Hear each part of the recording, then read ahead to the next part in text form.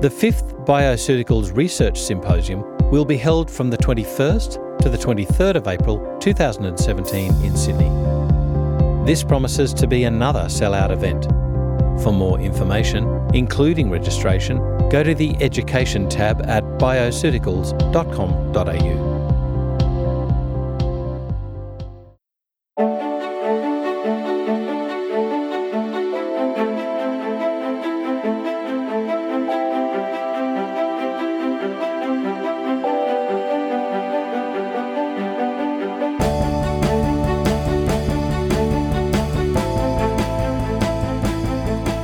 This is FX Medicine. I'm Andrew Whitfield Cook. Joining me on the line today is Sean Hessler, Divisional Director of Community Health at SCNM and Executive Director of Naturopaths Without Borders. Dr. Hessler has always been committed to global and community health throughout his education, and upon graduating in 2010, he co-founded the Mama Baby Haiti Birth Centre in Cap Haïtien, Haiti. Forgive my pronunciation if it's wrong. He's the recipient of the SCNM Alumni Award for Community Service, and he's spoken and written about global health since beginning at SCNM in 2006. Now steering SCNM's 8 community clinics and expanding SCNM's role in community health, Dr. Sean has also taught medical students didactically at SCNM and clinically at Adelante Healthcare, as well as the NWB sites in Haiti, Mexico and Phoenix. Dr. Sean has chosen to dedicate his life to global naturopathic medicine, striving to bridge the gap between naturopathic physicians and students and underserved communities worldwide. Dr. Sean Hessler, welcome to FX Medicine. How are you?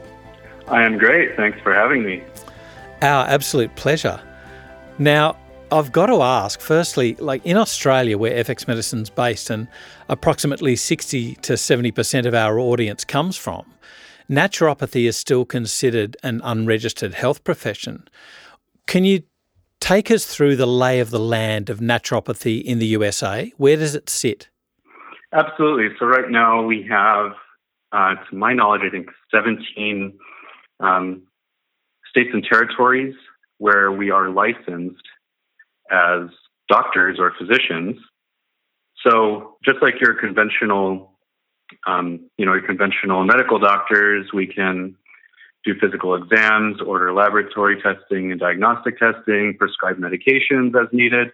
We're trained to do minor surgical procedures as well as the spectrum of naturopathic care that we are trained to offer: clinical nutrition, botanical medicine, homeopathy, and as well as physical manipulation like chiropractors. At SCNM, we're also trained in acupuncture, and that is also the case with the 2 Canadian colleges as well. And in Arizona and Connecticut, we can actually do acupuncture with our license. So what your scope of practice looks like depends on which state you're in. We have a very broad scope here in Arizona. So in addition to the things that I said, we can prescribe medications up to Schedule 3, including hydrocodone and morphine. We can prescribe medical marijuana in the state of Arizona, and we could do some aesthetics procedures as well. So in some states where we're not regulated, NDs work as more of kind of health coaches or nutritional botanical consultants. So they may or may not be able to touch their clients, but one day we hope that we will have all of the states licensed. The ANP is doing a really great job working with the state associations to make that happen. And what about the minor surgical procedures? What sort of things are we talking about here? Minor skin cancers, or even up to melanomas, or are we talking minor wounds? So technically, we are not able to treat cancer. So if there is, melanoma, for instance, we won't remove that, but just about everything else that's skin deep. So, ingrown toenails, lipomas, we're doing biopsies for diagnosis. And then again, in Arizona, we could do aesthetic procedures, such as Botox and microdermabrasion and chemical peels and things like that. So, basic wound care is definitely covered in that scope of practice. And again, it depends on which state you're in, et cetera. But, stitching up wounds and, removing minor things like separated keratoses is within our scope in Arizona and several other states. Gotcha. And how is naturopathy viewed, particularly, I guess, by the orthodox medical model in the US? There's still a lot of controversy here, and I'll just say it blankly, unacceptance. And the term that's bandied around here by friends of science in medicine is the pseudoscience, with the quip, basically, if it had enough evidence, it would be medicine, not alternative medicine or complementary medicine. I'm my way of, if you like, practicing or viewing this is, being a registered nurse, I'm not alternative, I'm more complementary or integrative. Some people dislike that term as well. They just say, well, it should be supportive medicine, but it's still medicine. How do you view that? I still see a little bit of sort of arrogance there, if you like. It's ours, the turf war. Well, it's definitely here as well. I think the conversation is a bit different because of our training as primary care physicians here. So, we're able to do, quote unquote, I say this tongue in cheek, real medicine, as well as the more natural, holistic side as well. So I actually see us kind of bridging the gap between the two communities. We're able to speak both languages and, kind of interpret what's happening on the natural side with conventional science and to use conventional therapeutics when necessary. And that's up to the practitioner and obviously to the patient to have a discussion as to when that happens. But I will say that acceptance is definitely increasing. And as we work closer with our conventional colleagues, both MDs, DOs, nurse practitioners, PAs, and definitely RNs, the bridges are definitely being built. And so, in my decade of naturopathic medicine, I have definitely seen this improve. And where I work with SCNM, I run a shift at a federally qualified health center called Adelante Healthcare. So after the passage of the Affordable Care Act, there were some federally subsidized facilities that opened in order to provide care in areas where there wasn't access to care, or for patients who are underinsured. And so we actually have a shift where MDs will refer patients to us. And so just through seeing how we deal with the patients who come to us, how we approach their cases, the treatments we're using, and the success that we're getting, that is also building a bridge. Another example is Phoenix Allies for Community Health, which is an all-volunteer free clinic. It's primarily run by PAs and nurses. Naturopaths Without Borders has had a presence there for about 2 years, and we work alongside them at the same table so we can actually collaborate in real time on the patients that we're seeing. And so our students get to see more of the conventional side and learn to speed up their diagnosis and improve the knowledge of pharmaceuticals. And the PAs and the nurses on the other side see how we are approaching patients differently, treating them in a little bit different way and using different therapeutics. And they're also getting a better mindset for when and where they might want to refer patients. Maybe they're not getting better with the conventional care, especially for chronic disease, or maybe their patients are asking for it and they don't know how to speak to it. And now that we've had experience working side by side, it's definitely changing the mindset. Right. I have to say first that I've mentioned SCNM quite a few times, particularly in your bio. You've mentioned it as well as Adelante Healthcare. Can you please explain what SCNM is for our listeners? Yes, SCNM is short for Southwest College of Naturopathic Medicine.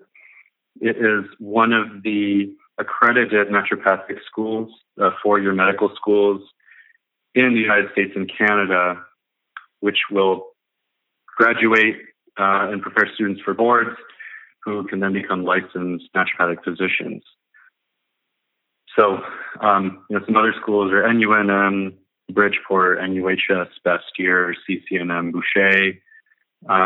There's also a couple different schools in development. There's a school in Puerto Rico also, Turabo. Yeah. And so any of these schools will graduate students with an ND who can then sit for the board exam and potentially become licensed. Right. And moving on to Naturopaths Without Borders, because I think this is the I've got to say it's glorious what you're doing. I really take my hat off to you, what you're doing for underdeveloped nations and, those people that can't afford or get access to proper healthcare. So can you take our listeners through how did Naturopaths Without Borders, NWB, form and develop? Absolutely. So NWB actually started at SCNM as a student organization. There was a need with SCNM's new community clinics for students to learn and practice medical Spanish. There is a large Spanish-speaking population here in Arizona. Yep. Obviously, a language barrier is going to be a barrier to care. So there was an organization or a student club really called Club Médico that formed in 2003 in order to help meet that need. They decided to add a more service aspect, a more international service aspect to it. In 2004, it became Naturopaths Without Borders. So in 2010, we added 2 new student chapters, and in 2011, actually made it a 501c3 American nonprofit organization, and began full-time operations in Haiti, as well as in 2006, we started doing monthly trips to Puerto Peñasco, Mexico, to help the community there. And then we added Patch 2 years ago to help the community here in Phoenix. And we've also been doing some work lately with Haitian refugees that are coming through Phoenix as well, just helping with interpretation and helping to connect them with resources. Right. So how did you go from learning like a medical Spanish to dialoguing with Haitian people who have, is it Creole? Is it French? What's the major language that you encountered there? Right. So actually the organization was founded before I started as a student at SCNM. Uh-huh. And so when I came in, it was actually one of the main reasons why I started at SCNM in the first place. I became involved very quickly and took on a leadership role very quickly. We didn't know exactly when we would end up in Haiti, but we thought at some point we would. And we've gone where we're asked. And so there was a midwifery organization called Mama Baby International that was looking to start a birth center in Haiti. And so my wife and I decided to do it soon after we graduated. And that was how we got our start. So my initial inspiration for wanting to go to Haiti was because I read a book called Mountains Beyond Mountains, which is about a physician and medical anthropologist named Paul Farmer. That book was a major inspiration for me, and then I read all of Paul Farmer's books after that. So I was already kind of fascinated with the history and the culture of the country, and I wanted to experience it. And I thought that the skills that we bring to the table, and the knowledge that we have gleaned from thousands of years of different cultural medical practices, I thought would be useful in Haiti. Our view on how we work with communities, our view on aid work has definitely evolved since we started. But ultimately working alongside Haitians, a combination of our expertise, their expertise, and their desire, to improve the health of their communities is what moves us forward. Yeah. So Mountains Beyond Mountains, I'll put that book up on the FX Medicine website for our listeners to access. What interests me, though, is that there's not just a language barrier. Oftentimes there's a cultural barrier. And even, for instance, we see this in Australia with our Indigenous population, a trust versus mistrust thing with, Western-style medicine. How does naturopathic medicine transcend that? Right. So to answer your previous question, Haitian Creole is a Creole language, which means it's a kind of mixed language of French and some indigenous African languages from when these slaves were taken, kidnapped really, from Africa and brought over to be slaves in Haiti. So there's similarities structurally. Vocabulary is similar to French, but it is a bit different. So people who speak French can pick it up pretty quickly. They can understand it pretty well. Although everybody in Haiti speaks Creole, not everybody speaks French. So linguistic barrier is one thing, but yes, the culture is different. Than what we're used to in the United States. One way to bridge that gap is to immediately dialogue with the country that you're going to work with, and ideally have some people to guide you along the way.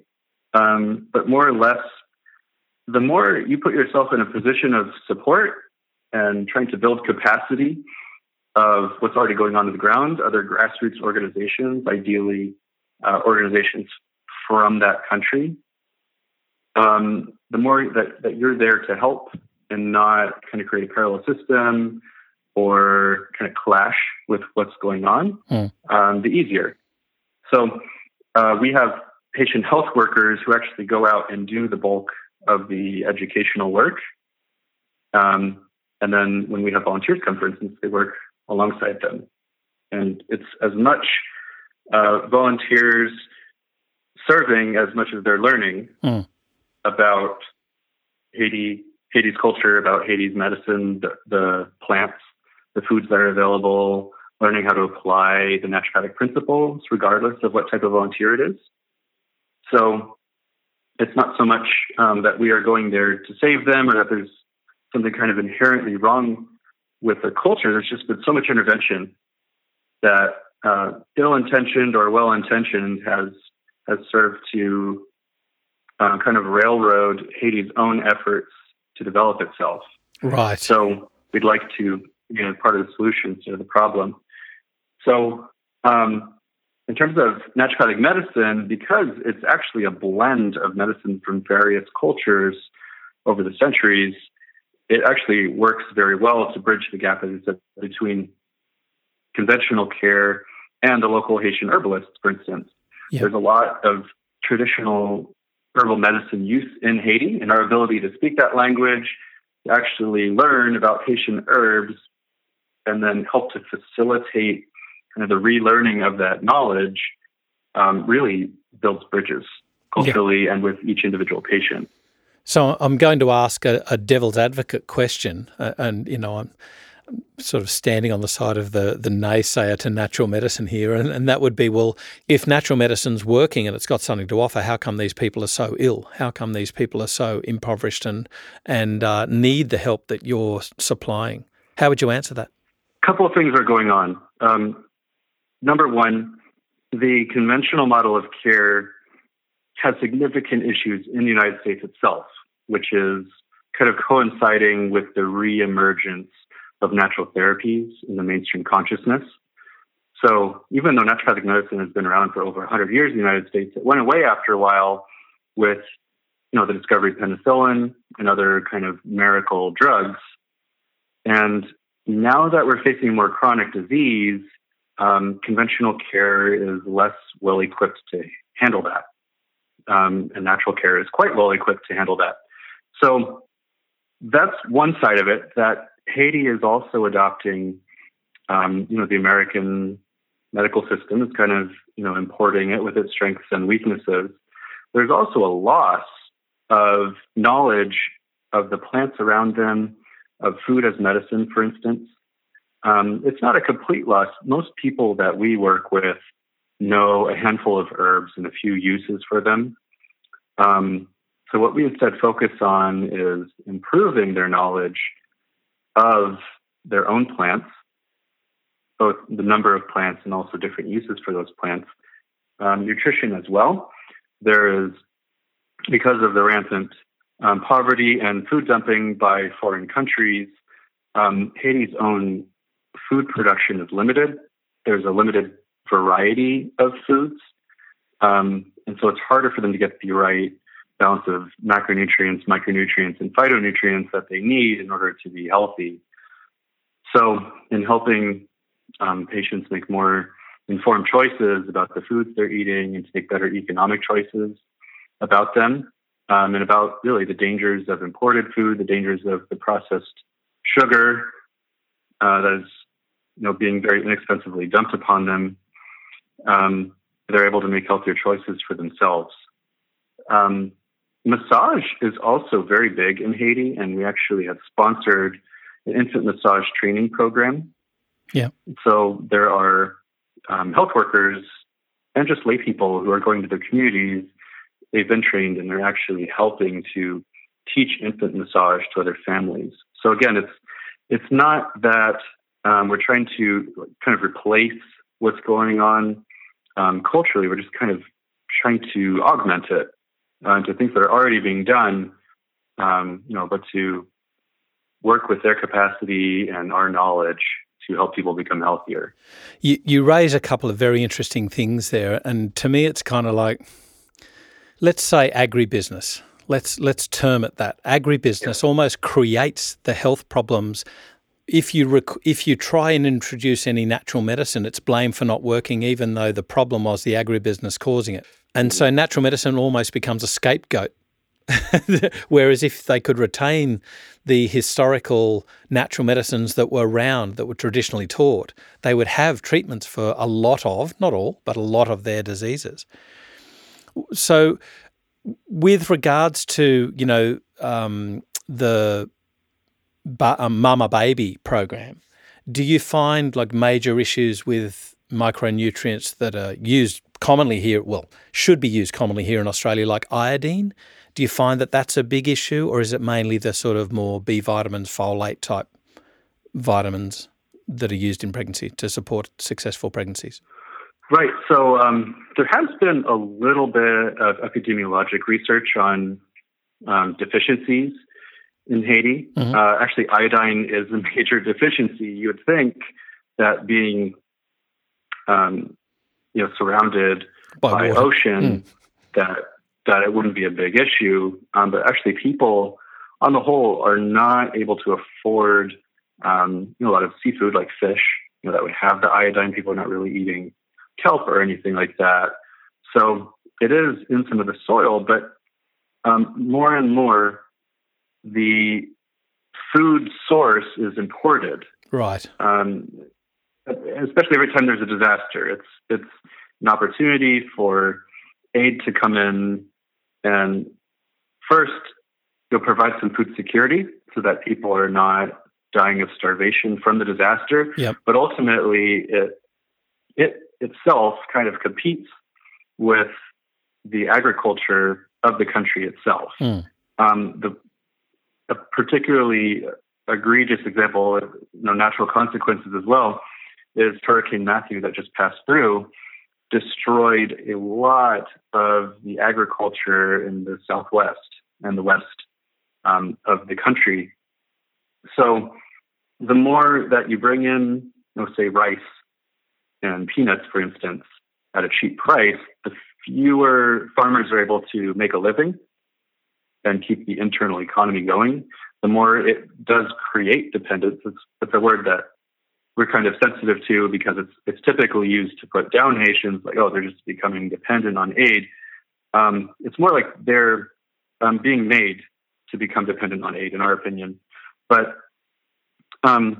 because of the proliferation of cheap rice, for instance, that's fortified, they are getting some synthetic micronutrients through there. Yeah. But ultimately, people seem to be very low in phytonutrients in general, low in minerals in particular. And they tend to respond very well when some adjustments are made in their diet, when they add, for instance, amaranth to their diet. And moringa is another good source of phytonutrients and minerals. Their health actually improves quite well. So you're seeing more and more programs coming up to, grow moringa, for instance, and make sure that it gets the people integrated into current malnutrition programs, et cetera. There's a short film called Konbi, which is basically a term for a like a collaborative farm or a collaborative community effort. The film is about small-scale gardening that's going on in Cité Soleil, which is an area near Port-au-Prince that was particularly hit hard by the earthquake, and how they have helped to address malnutrition in their community by community gardening and growing moringa. It's pretty fascinating. So apart from Haiti, what are the active sites of Naturopaths Without Borders? Because, it's sorely needed all around the world. Do you tend to sort of stick to those sort of more local locations to the US where you can quickly get to, or do you spread to places like Africa, for instance, or indeed to Europe? There's a huge issue there with refugees and their health needs.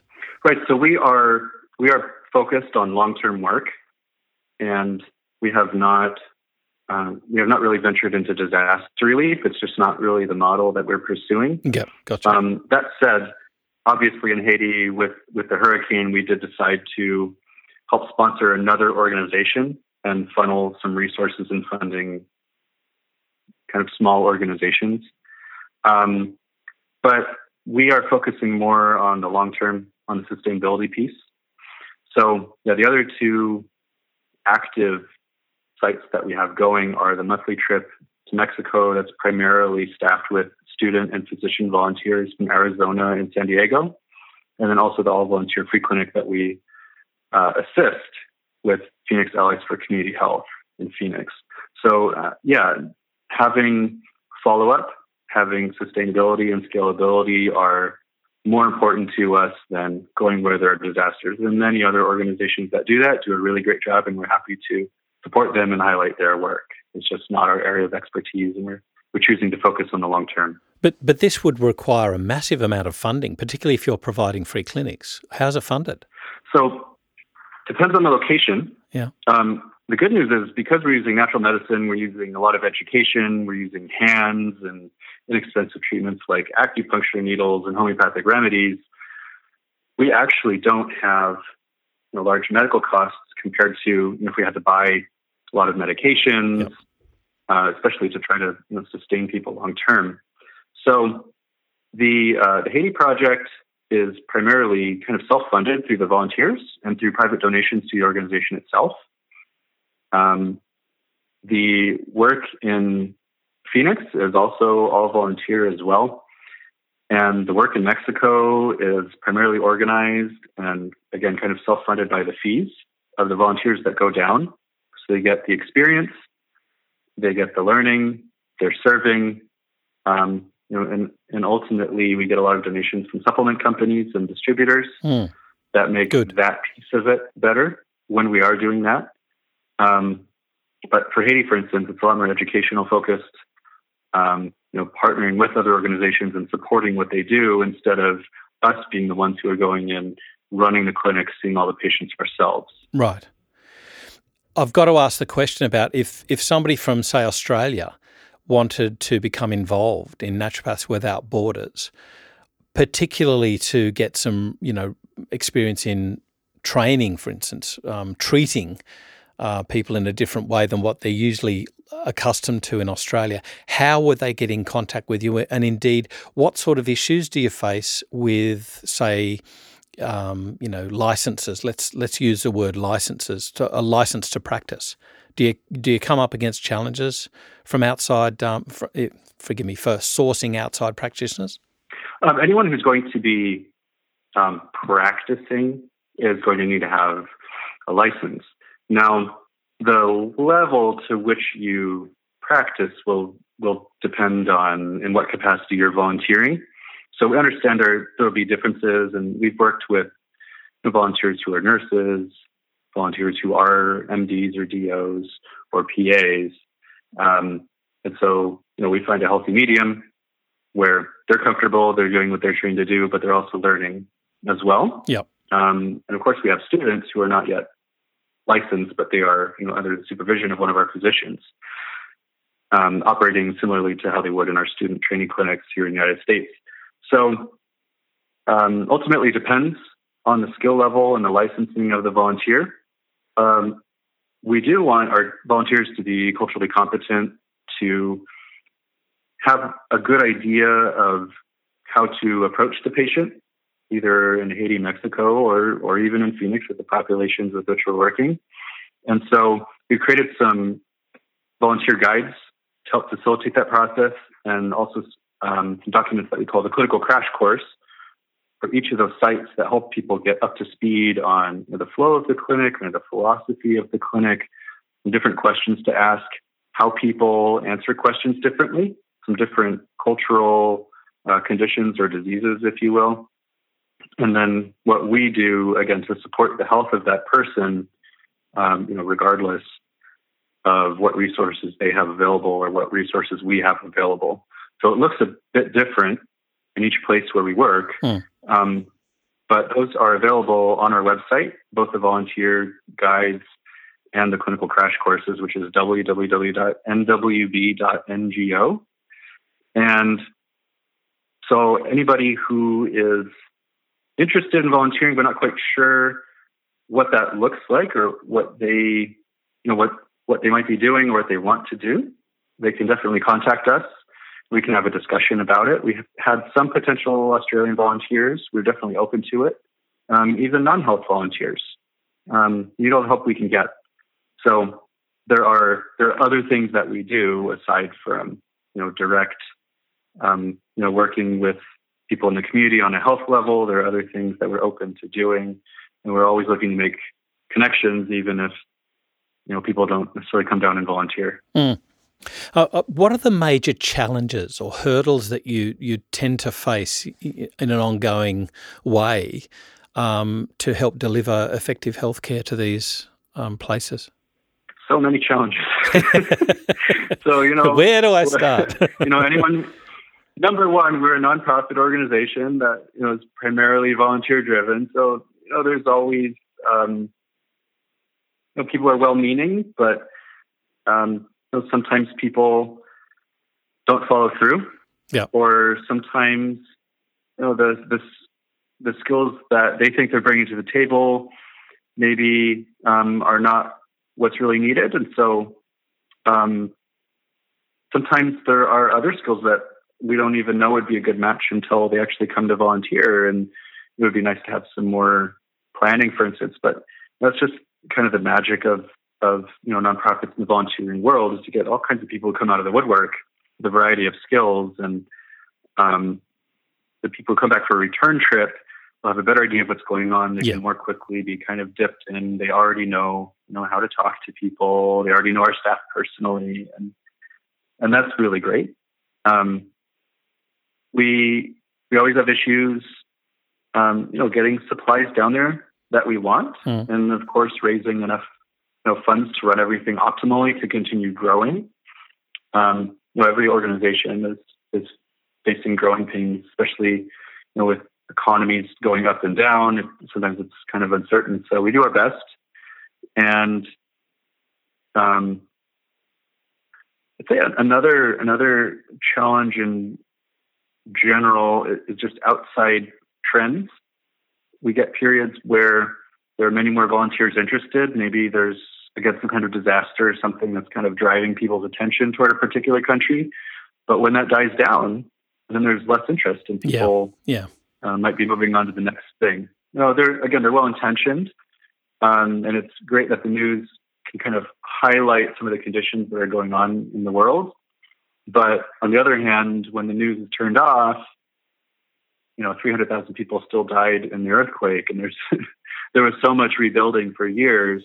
Wow. There was a lot of grant money and aid money coming in then, but a couple of years later, it was so much harder to get funding and, to have interest in general.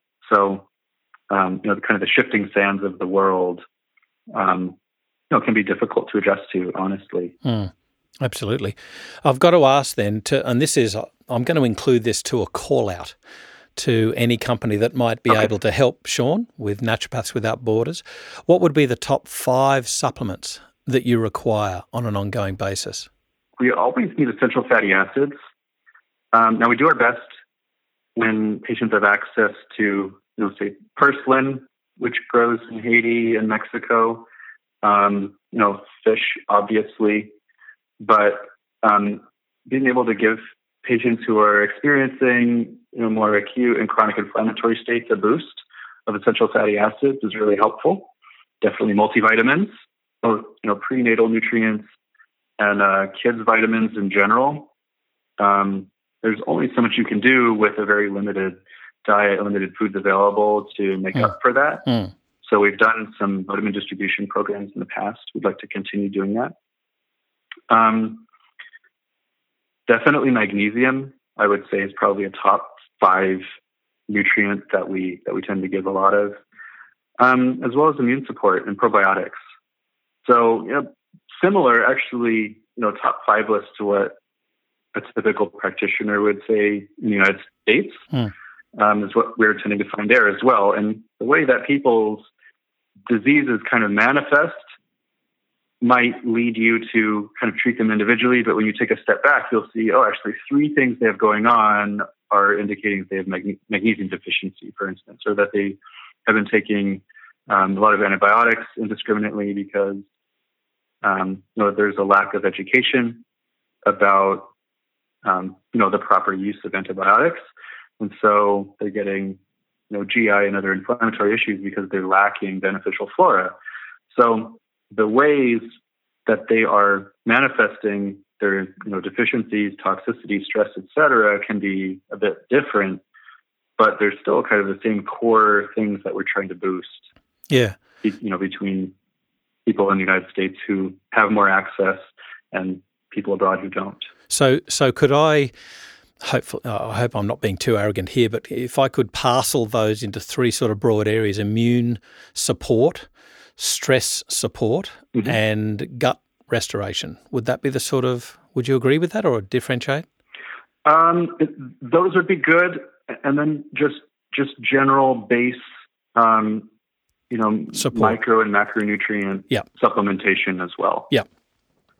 And as a sidelong, I'm sorry because I can't shut up because I'm really interested in this, is what would be the top 5 what would be the top 5 foods that you'd need to supplement to an area to, get them back on their feet? Because we've got to always be aware that foods are the foundation for any sort of quote unquote naturopathic regimen, that supplements are supplementary, they're not mainamentary.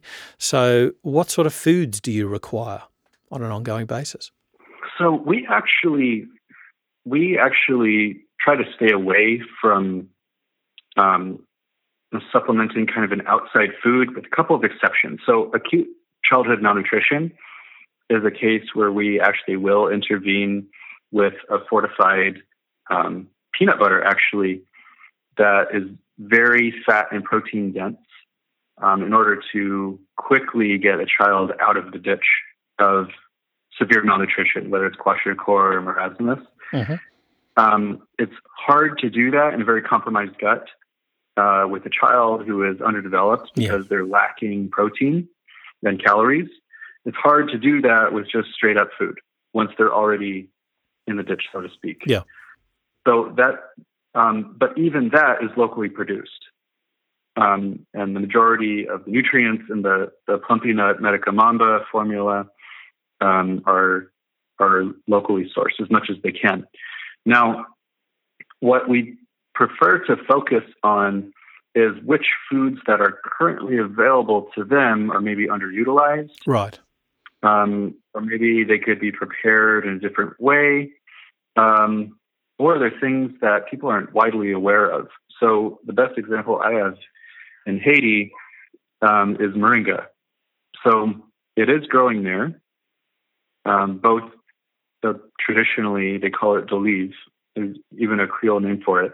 And there are also some projects to actually grow more of it and then supplement it in the diets, maybe add it to malnutrition programs, or just make sure that people have access to it. Amaranth is another good example. It's growing everywhere. It's very micronutrient dense. It's similar, in my mind, on a mineral level, to say nettles. We'll typically in the United States prescribe nettles tea to somebody who just needs some more minerals. So having people do amaranth Perslim, for instance, has a lot of oxalates, so we don't want patients constantly doing it, especially if they are at risk for kidney stones, for instance. Yeah. If they're well hydrated, the EFAs are very helpful. So sometimes we will bring protein powder or some concentrated greens blends to help patients get an antioxidant boost or a protein boost in order to help them get over the hump of the condition. But they're not long-term solutions, so we'd rather have patients eating more of the vegetables that are available to them. Now, some of those foods are more expensive. Typically around the world, it's harder to get protein. Protein tends to be more expensive overall, the nutrients in the diet. So sometimes we have a discussion around, take soda, for instance. If we have a patient who's not getting enough protein, they're weak, they're underdeveloped, but they're drinking soda, we'll have a discussion about saving up the money from not drinking soda, getting more water, and then maybe getting an egg a day, for instance. Which should have so much more positive nutritional impact. The EFAs, the choline from the egg yolk, the protein from the egg white, some healthy fats, so much more nutritional impact than that bottle of soda, even though it tastes really good. Right? For a short period of time, but that's the problem. It's addictive, and ultimately it's just crashing your adrenals and creating its own kind of chemical dependence and not nourishing the body compared to an egg. You could get 3 eggs for the cost of a bottle of soda in Haiti. So sometimes it's kind of an economic discussion of tying together what you're eating and what your health looks like. Yeah. And then giving kind of a vision of what's possible with even a few minor changes. And so with regards to the moringa tree, like what sort of time are we expecting this to have until you can get to fruition, if you like? Growing time, for instance. Growing time. So Moringa oleifera, also known as drumstick tree, is a very quick growing tree. Almost, an imperial measurement, almost a foot a month. Wow. So, a tree can pretty much grow to, in the right conditions, and it's a pretty hardy drought-resistant tree. Yeah. Get to where you won't be able to reach the leaves anymore in a little over a year, and then you can cut it down to about a meter, say, and then let it grow back. And the more you do that, the more it kind of bushes out instead of growing up. You can grow them, about a third of a meter apart, kind of on a grid. And so in a pretty small amount of space, you could even have 100 of these that you're growing for leaves. Yeah. You can let some of them grow to be into a big tree for pods. We don't really use the oil nutritionally so much as the ground up seed powder is a natural flocculant, meaning if you have some dirty water, some turbid water, and you put a little bit of the powder on top of it, with the way it's charged, it actually binds to the solids in the water and sinks them. So it makes it easier to UV sanitize dirty water, say from a river, that you can then put, in a bottle and sanitize it in the sun or with, an ultraviolet light, for instance, or just grow more moringa from those seeds. There's so many pods that are produced a year, you can quickly grow your own. Yeah, self-sustaining crop. Wow, I had no idea. That's incredible. 1 foot per month. Yeah. My goodness. Yep. So there's something definitely to use, yeah. Yeah, it goes very quickly, very, very dense nutrition as well. It's a little bit bitter. It's kind of like a strong salad green. Yeah. You can also powder it, but it's also fine, fresh as it is. Because it's kind of bitter, it is kind of liver stimulating, kind of a cholagogue herb. I could talk to you on a separate podcast regarding the actual herbal medicines that you've encountered. Perhaps we'll entreat ourselves to a further podcast. Would you be willing to do that with us on FX Medicine? I would love it. That'd be awesome, Sean. Absolutely. So thank you so much for taking us through your charitable work. I just think absolutely incredible and awesome what you're doing, and indeed what the Naturopaths Without Borders organisation are doing to bring health back to impoverished or devastated locations. It's not just Haiti. So I really doff my hat for what you guys are doing. It's really, really impressive. Well, thank you very much. Thanks for having me, and I'm happy to share a little kind of glimpse of our world. Some of the exciting things that are happening there. You see so much despair on TV and in the news, but ultimately it's not really like that.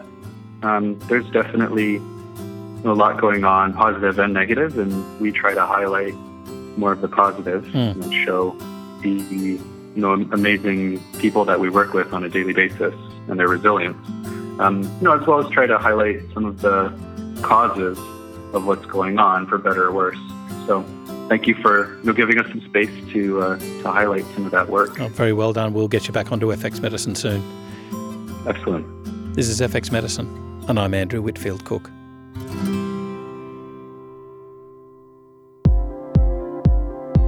FX Medicine is your gateway to news, resources and information on the safe, evidence-based approach to practicing complementary and integrative medicine. Visit fxmedicine.com.au to sign up for e-news and stay up to date with the latest research, podcasts and industry information.